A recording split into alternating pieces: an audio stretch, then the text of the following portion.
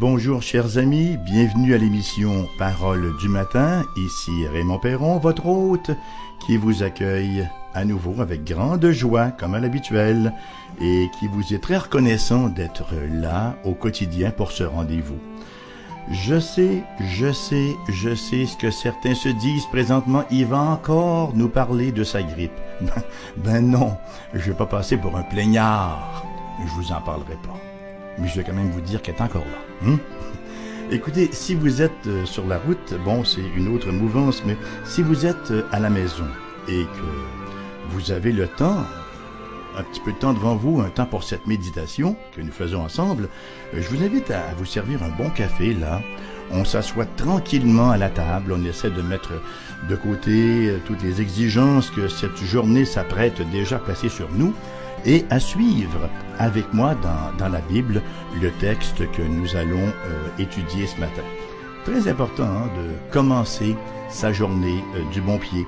Je sais qu'on peut faire nos méditations le soir, la nuit, le midi, maintenant le matin demeure un temps privilégié parce que d'abord nous sommes reposés minimalement là, après une nuit de sommeil. En plus, ça nous équipe pour faire face aux exigences de la journée. Écoutez, on se compte pas de pipe, hein? On vit dans un monde très exigeant. Un monde qui met beaucoup de pression sur nous. Ça prend du muscle moral pour traverser nos journées. Tous et chacun d'entre nous, toutes et chacune d'entre nous, c'est bon de les commencer dans la parole. Et je vous invite à le faire, certainement. Et si nous pouvons contribuer à cela, par l'émission Parole du matin, nous rendons grâce à notre Dieu. Nous, à la maison, mon épouse et moi, présentement, nous sommes dans l'étude du livre de l'Apocalypse, un livre qui est mystérieux à bien des égards pour plusieurs, mais un livre qui est extrêmement intéressant lorsqu'on l'interprète correctement, lorsqu'on n'en fait pas une espèce de bande dessinée spirituelle, là, mais lorsqu'on le prend, qu'on l'interprète comme faire se doit. C'est un livre qui est très édifiant.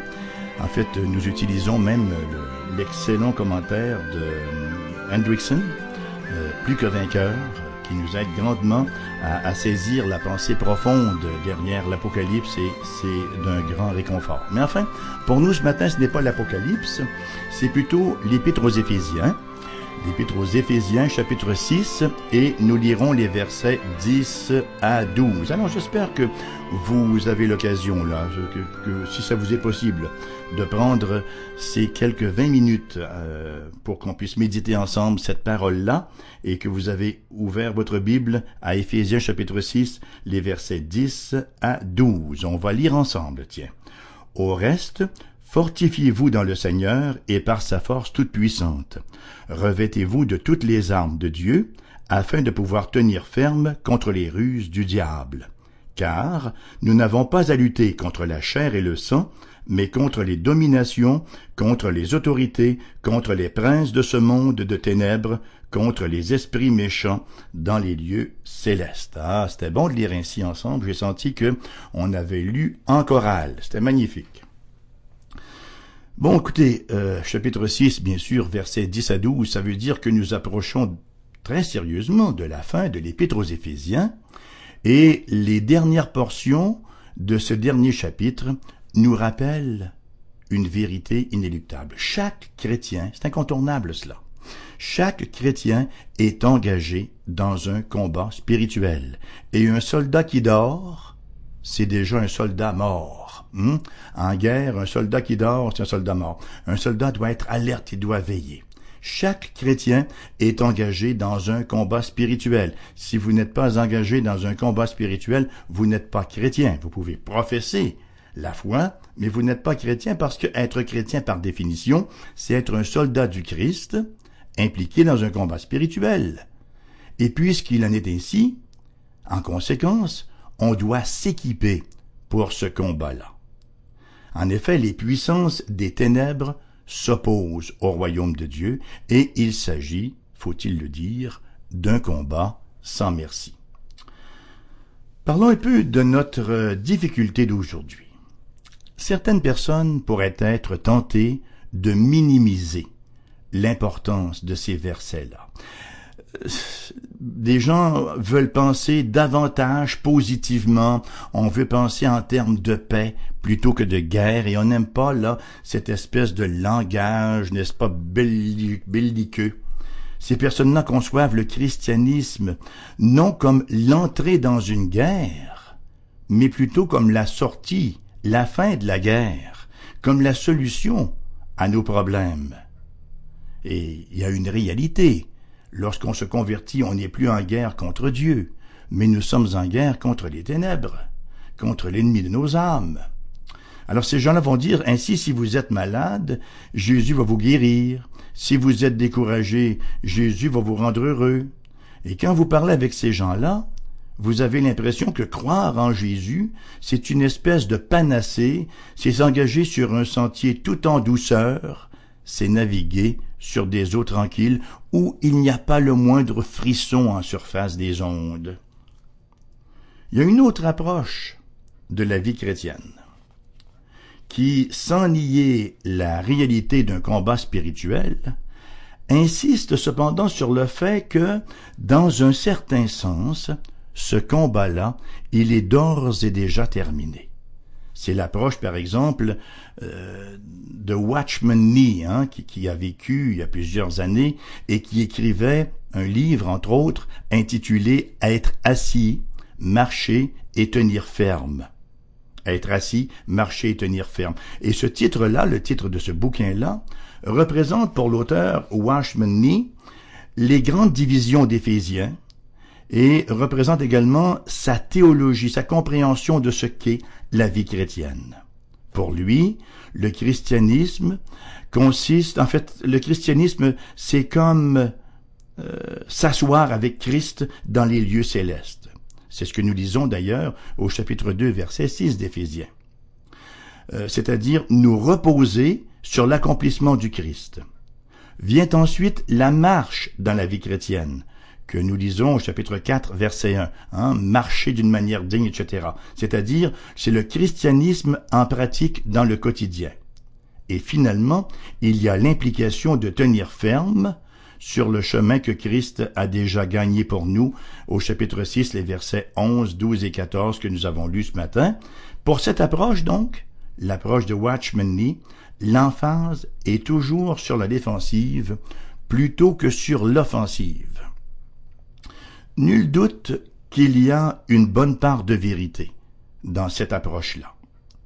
Là où je ressens un peu d'inconfort, cependant, c'est que cette approche-là a été poussée jusqu'à dire qu'il ne reste à peu près rien à faire pour le chrétien.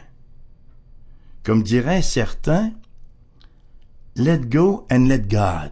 On disait ça à l'époque, utilisant une expression anglaise un peu fourre-tout, let go and let God. Tu laisses Dieu agir. Tu n'as pas besoin de combattre, c'est Dieu qui combat pour toi. Laisse aller et laisse Dieu agir. Ce n'est pas notre combat, c'est celui de Dieu. Vous voyez, il y a une vérité là-dedans, mais elle est mal exprimée et surtout, elle est mal appliquée. Lorsque Paul parle de la question du combat, il ne fait pas que mentionner les armes défensives. Il ne fait pas que parler du casque, de la cuirasse et du bouclier. Mais il fait aussi référence à notre arme offensive, notre arme que nous utilisons pour l'attaque, et ça c'est l'épée. Et il a à l'esprit que nous avons à combattre des ennemis fort puissants et des ennemis, est-il utile de le mentionner, des ennemis fort rusés. À mon avis, le juste équilibre, dans ce combat spirituel, il nous est très bien donné ici, très bien livré par l'apôtre Paul dans les versets 10 et 11. Au reste, fortifiez-vous dans le Seigneur, et par sa force toute puissante, revêtez-vous de toutes les armes de Dieu, afin de pouvoir tenir ferme contre les ruses du diable. Cette combinaison de commandements nous rappelle que nous ne sommes pas de taille pour la bataille. Nous ne sommes pas de taille pour la bataille. Nous sommes, ça me fait penser un petit peu à la, voyons, comment on dit cela, là, à la fable de La Fontaine, le loup et le chien. Hein? Un loup n'avait que les os et la peau, tant les chiens faisaient bonne garde. Ce loup rencontre un dogue aussi puissant que beau, gras, poli, qui s'était fourvoyé par mégarde. L'attaquer, le mettre en quartier, sire loup l'eût fait volontiers, mais il fallait livrer bataille, et le matin n'était pas de taille, et le matin était de taille à se défendre hardiment. Voyez-vous, le loup sentait qu'il n'était pas tout à fait de taille avec le chien. Alors, c'est un peu ça comme nous. C'est un peu cela pour nous. Laissés à nous-mêmes par nos propres forces, nous ne sommes pas de taille pour la bataille. Nous sommes sans force en nous-mêmes. Notre force doit venir impérativement du Seigneur. Cependant, revêtus de cette puissance du Seigneur, nous devons combattre ces forces spirituelles qui sont déployées contre nous. Ces ennemis-là tentent de contrer le plan de Dieu. Dieu veut bâtir une nouvelle société, eux veulent la détruire. Dieu veut détruire le mur de séparation entre les races et les cultures. Cet ennemi-là veut remonter, veut rebâtir le mur. Dieu veut un peuple qui vive dans la paix, l'harmonie et la pureté. Cet ennemi-là veut le faire vivre dans la discorde et le péché. C'est dire que les portraits que Paul dépeint, quant au couple, quant à la famille, quant au travail, ne seront pas achevés sans conflit, sans combat. Ça va de soi qu'on n'aime pas ça, les combats, hein? On n'aime pas le combat. Parce qu'un combat, c'est essoufflant, ça prend de l'énergie, c'est vraiment énergivore, et on risque, dans le combat, de se faire égratigner un tantinet. On peut perdre aussi quelques amis qui ne sont pas du même bord que nous. Mais il n'en demeure pas moins que le combat, c'est la réalité de la vie chrétienne en régime d'incarnation, tant et aussi longtemps que nous serons dans cette viande, dans cette chair incarnée. Parlons donc maintenant de notre ennemi. Donc, Paul donne deux injonctions aux versets 10 et 11. Fortifiez-vous dans le Seigneur et revêtez-vous de toutes les armes. Maintenant, au verset 12, il va nous dire pourquoi c'est nécessaire. Car, ou parce que, nous n'avons pas à lutter contre la chair et le sang, mais contre les dominations, contre les autorités, contre les princes de ce monde de ténèbres, contre les esprits méchants dans les lieux célestes. Lorsque l'apôtre affirme que nous n'avons pas à lutter contre la chair et le sang, il ne veut pas dire que les forces invisibles contre lesquelles nous combattons ne s'incarnent pas, ou encore qu'elles ne sont pas agissantes dans les gens et dans les circonstances autour de nous. Ces puissances-là sont cependant au-delà de ce que nous pouvons voir. Ce n'est strictement ils ne sont strictement pas humaines. 1 Pierre, chapitre 5, verset 8 va nous dire « Soyez sobres, veillez, votre adversaire le diable rôde comme un lion rugissant, cherchant qui il dévorera. » Vous savez, si nous voulons avoir du succès dans ce combat, nous devons être alertes, veiller, comme nous dit l'apôtre. Nous devons être alertes et nous équiper en conséquence. Ici, nous avons une importante caractéristique qui distingue la théologie de la philosophie. Sur quoi repose la philosophie? Elle repose sur la raison. Mais notre raison, elle est finie. Notre raison, elle est extrêmement limitée. Au demeurant, elle est impuissante.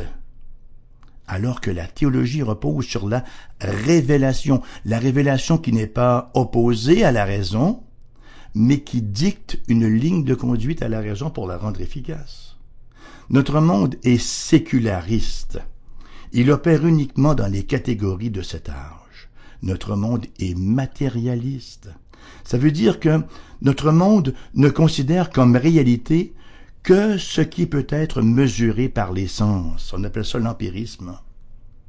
Pour nos contemporains, le monde est un système fermé, c'est-à-dire que rien n'existe autre que ce que nous voyons à l'intérieur de ce monde-là et ce que nous pouvons analyser par nos raisons et par la science. Bon, écoutez, c'est pourquoi un discours sur le démon aujourd'hui ne semble pas très sérieux pour eux. Bon, les gens, bien sûr, vont parler de Dieu et même manifester quelques déférences pour certaines traditions religieuses, mais le diable, vous n'êtes quand même pas sérieux, le diable. Un petit homme rouge, en sous-vêtements, avec une longue queue et des cornes. Faut quand même être sérieux. C'est lui votre ennemi, ces petits démons tout mignons, là, qu'on retrouve à l'Halloween. Et les gens rient lorsqu'on leur parle d'un combat spirituel et vont même nous dire, avec un ton grave, que nous passons à côté du vrai combat, qui est celui contre la pauvreté, l'oppression, la faim et toutes les formes d'injustice. Bon. Nous ne nions aucunement que tous ces problèmes soient réels. Les injustices sociales, la pauvreté, etc. Les classes. Nous ne nions pas que ce sont des problèmes réels et des problèmes qui doivent être pris en compte. Un chrétien n'est pas quelqu'un qui s'est profondément endormi entre deux pages de Bible ou qui coussine son passivisme par des versets bibliques. Cependant, la question demeure. Si les vrais problèmes de ce monde sont purement matériels et visibles, comment se fait-il qu'ils n'aient pas déjà été réglés depuis longtemps? C'est intéressant de noter que l'emploi du mot « contre » par Paul dans ce passage, écoutez, je vais le relire pour bien le saisir. Pardon.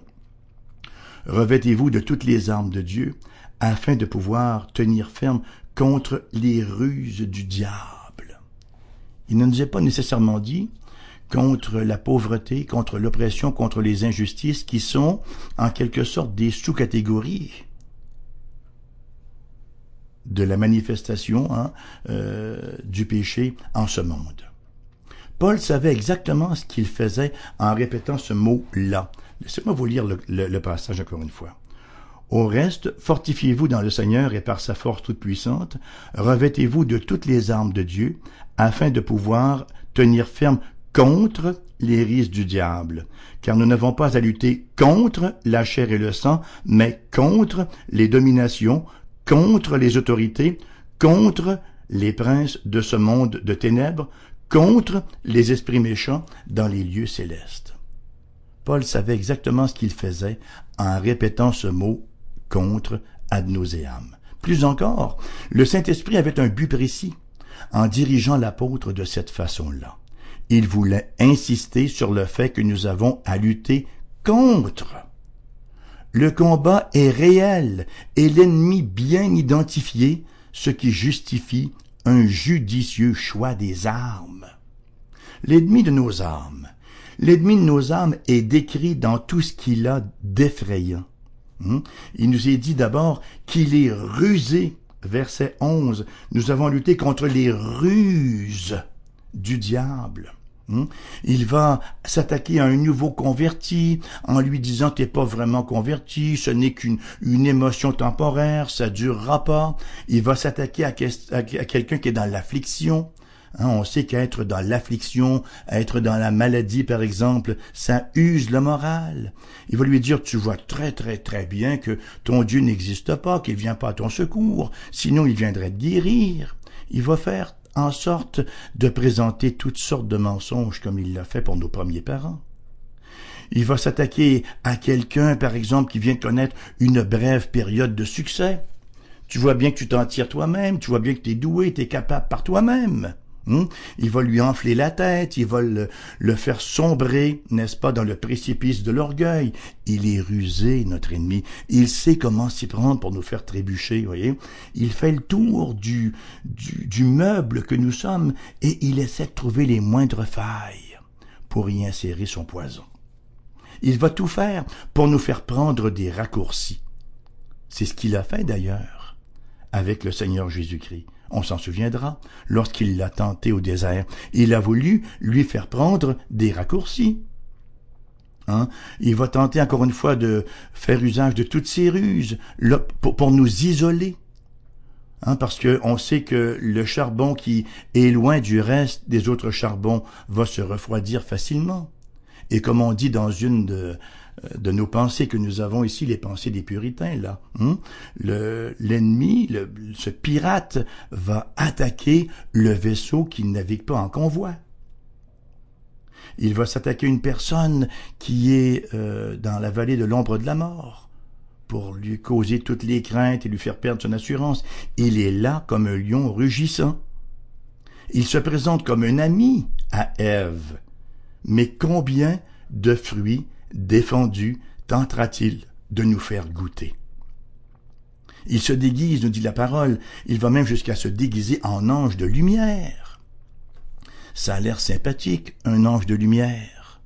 Mais c'est un déguisement, enlevez-lui le déguisement, et il ne reste que le visage laid et hideux de ce dragon, de ce vieux serpent ancien, de ce diviseur, de cet accusateur des frères, de cet ange déchu. La parole nous dit que non seulement il est rusé, mais dans les versets 11 et 12, il nous dit qu'il est puissant. Nous n'avons pas lutté contre la chair et le sang, et là il nous les nomme. C'est tout un monde de puissance. Oui, il est puissant, notre ennemi. Oui, il est plus puissant que nous, laissés à nous-mêmes. Mais il n'est pas tout puissant. Un tout-puissant est plus puissant qu'un puissant. Notre Dieu est plus puissant que l'ennemi puissant. Et au verset 12, à la dernière partie du verset 12, il nous est dit qu'il est méchant. Il est le prince de ce monde de ténèbres, lutter contre les esprits méchants dans les sphères spirituelles, traduit par l'expression les lieux célestes. Il est méchant. Lorsque l'ennemi veut faire un pacte avec nous en nous proposant de vivre certains péchés que ça va nous rendre heureux, il le fait par méchanceté, pas parce qu'il nous trouve sympathiques et qu'il veut nous venir en aide. Jamais, jamais, jamais, dans toute l'histoire de l'humanité, le péché n'a livré la marchandise. Il livre la marchandise, une marchandise de perdition, une marchandise de désespoir et de jugement éternel. Jamais le péché n'a livré sa marchandise lorsqu'il promet le bonheur. Et la parole est claire, elle est cristalline sur ce sujet. Jamais le péché va nous livrer la marchandise promise du bonheur. Parlons maintenant de notre champ de bataille. Comment comprendre le nom des ennemis qui figurent dans cette liste? Domination, autorité, prince de ce monde, esprit méchant dans les lieux célestes. C'est intéressant de voir que les esprits méchants sont au bas de la liste. Ils sont sous tout le reste. Selon toute vraisemblance, le démon est au-dessus de tous ceux-là. Tous ces noms-là, domination, autorité, prince de ce monde, esprit méchant, ne représentent pas des niveaux d'autorité démoniaque, mais représentent plutôt les différentes sphères au sein desquelles ils exercent leur influence. Soit dit en passant, il est bon de rappeler que Satan et les démons ne sont pas omniprésents. D'ailleurs, la parole est assez claire là-dessus. Lorsque quelqu'un est tenté, qu'il ne dise pas c'est Dieu qui me tente. Alors on serait porté à croire, c'est Jacques qui nous dit cela, on serait porté à croire qu'il va ajouter non, c'est Satan qui me tente. Pas du tout. Chacun est amorcé par sa propre chair. Bien sûr, les démons vont y ajouter leur grain, je ne sais pas si on peut dire leur grain de sel, mais leur grain de poison, pourrait-on dire. Ce que nous voyons en somme, c'est que le combat chrétien est bien réel, chers amis. Ce n'est pas une bagarre entre la vérité et l'erreur. Ce n'est pas une lutte entre le bien et le mal, comme plusieurs le pensent. C'est un combat qui implique des êtres, pas uniquement des concepts, mais des êtres, qui implique des êtres spirituels. Parlons donc de nos moyens de succès. C'est une lutte que nous ne pouvons pas mener que par nos propres forces. Si nous y allons par nos propres forces, on va être comme les fils de Séva. Vous souvenez-vous les fils de Séva qui avaient vu Paul, qui avait pratiqué des exorcismes, qui avait chassé des démons, et voilà qu'ils se pointent devant des démoniaques et qui leur disent « Au nom de Jésus que Paul prêche, je vous ordonne de sortir ». Ils ont comme eu leur fête. Ils sont retournés blessés, dévêtus, déchiquetés, surtout déprimés. C'est un combat qu'on ne peut pas mener par nos propres forces ou par le Dieu des autres. il faut que ce Dieu-là devienne notre Dieu. Tout ce qui est susceptible de nous rendre vainqueurs vient du Christ. Lorsque Paul parle dans la description des armes spirituelles de nous revêtir de la vérité, au verset 14 du chapitre 6, tenez donc ferme, ayez à vos reins la ceinture, la vérité pour ceinture. C'est la vérité qui nous vient du Christ. Jean chapitre 14, 6 nous dit, Jésus lui dit, je suis le chemin, la vérité et la vie, nul ne vient au Père que par moi. Lorsqu'il parle de la justice au verset 14, le Seigneur Jésus-Christ est notre justice. 1 Corinthiens chapitre 1 verset 30, c'est par lui que vous êtes en Jésus-Christ, qui par la volonté de Dieu a été fait pour nous sagesse, justice, sanctification et rédemption. Lorsqu'il nous parle du zèle que procure l'Évangile, comme nous dit Marc chapitre 1 verset 1, c'est l'Évangile du Seigneur Jésus-Christ. Lorsque l'apôtre Paul nous parle du bouclier de la foi au verset 16, qu'est-ce que le bouclier de la foi? Galates chapitre 2 verset 20, j'ai été crucifié avec Christ et si je vis, ce n'est plus moi qui vis, c'est Christ qui vit en moi. Si je vis maintenant dans la chair, je vis dans la foi au Fils de Dieu qui m'a aimé et qui s'est livré lui-même pour moi. Lorsqu'il parle du casque du salut, au verset 17, Christ est notre salut. Ce salut qu'il nous a acquis par sa mort à la croix. Acte 4, versets 10 à 12. Sachez-le tous, et que tout le peuple d'Israël le sache. C'est par le nom de Jésus-Christ de Nazareth que vous avez crucifié et que Dieu a ressuscité des morts, nous dit Pierre. C'est par lui que cet homme, Jésus, se présente en pleine santé devant vous. Jésus est la pierre rejetée par vous qui bâtissez, mais qui est devenue la principale de l'angle. Il n'y a de salut en aucun autre, car il n'y a sous le ciel aucun autre nom qui ait été donné parmi les hommes par lequel nous devions être sauvés.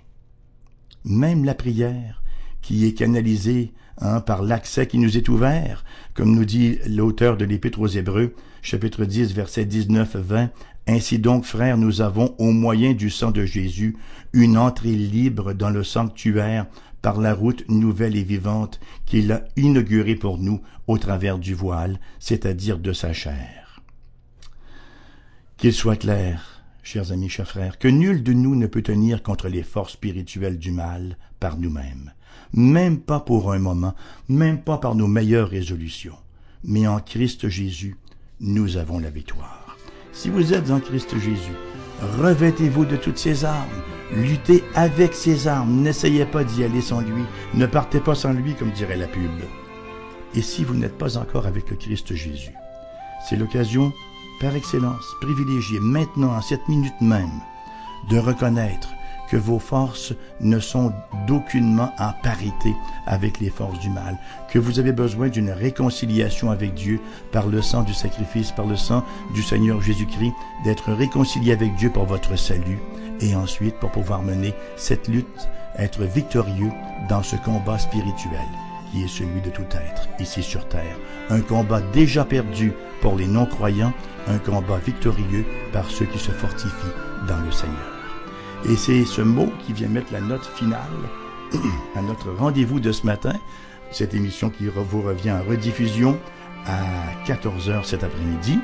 Je vous rappelle notre numéro de téléphone, 418-688-0506, laissez votre message.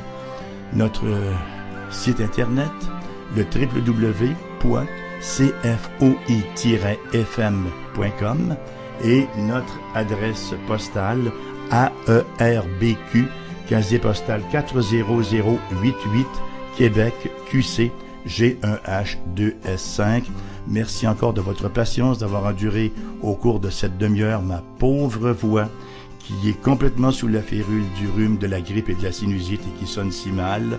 Merci de votre patience. J'espère que ces quelques paroles auront su être l'objet de quelque édification pour vous en ce jour que je vous veux béni dans la personne du Christ Jésus. À la prochaine.